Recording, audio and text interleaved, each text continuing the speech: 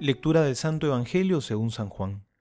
Se celebraba una fiesta de los judíos y Jesús subió a Jerusalén. Junto a la puerta de las ovejas en Jerusalén hay una piscina llamada en hebreo Betzata, que tiene 5 pórticos. Bajo estos pórticos yacía una multitud de enfermos, ciegos, paralíticos y lisiados, que esperaban la agitación del agua, porque el ángel del Señor descendía cada tanto a la piscina y movía el agua. El primero que entraba en la piscina, después que el agua se agitaba, quedaba curado, cualquiera fuera su mal.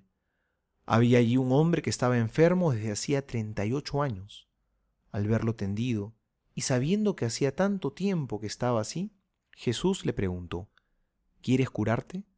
Él respondió: Señor, no tengo a nadie que me sumerja en la piscina cuando el agua comienza a agitarse. Mientras yo voy, otro desciende antes. Jesús le dijo: Levántate, toma tu camilla y camina. Enseguida el hombre se curó, tomó su camilla y empezó a caminar. Era un sábado, y los judíos dijeron entonces al que acababa de ser curado: Es sábado, no te está permitido llevar tu camilla. Él les respondió: El que me curó me dijo: Toma tu camilla y camina. Ellos le preguntaron: ¿Quién es ese hombre que te dijo: Toma tu camilla y camina?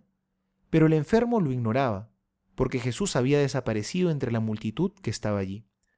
Después Jesús lo encontró en el templo y le dijo: Has sido curado, no vuelvas a pecar, de lo contrario te ocurrirán cosas peores todavía. El hombre fue a decir a los judíos que era Jesús el que lo había curado. Ellos atacaban a Jesús porque hacía cosas en sábado.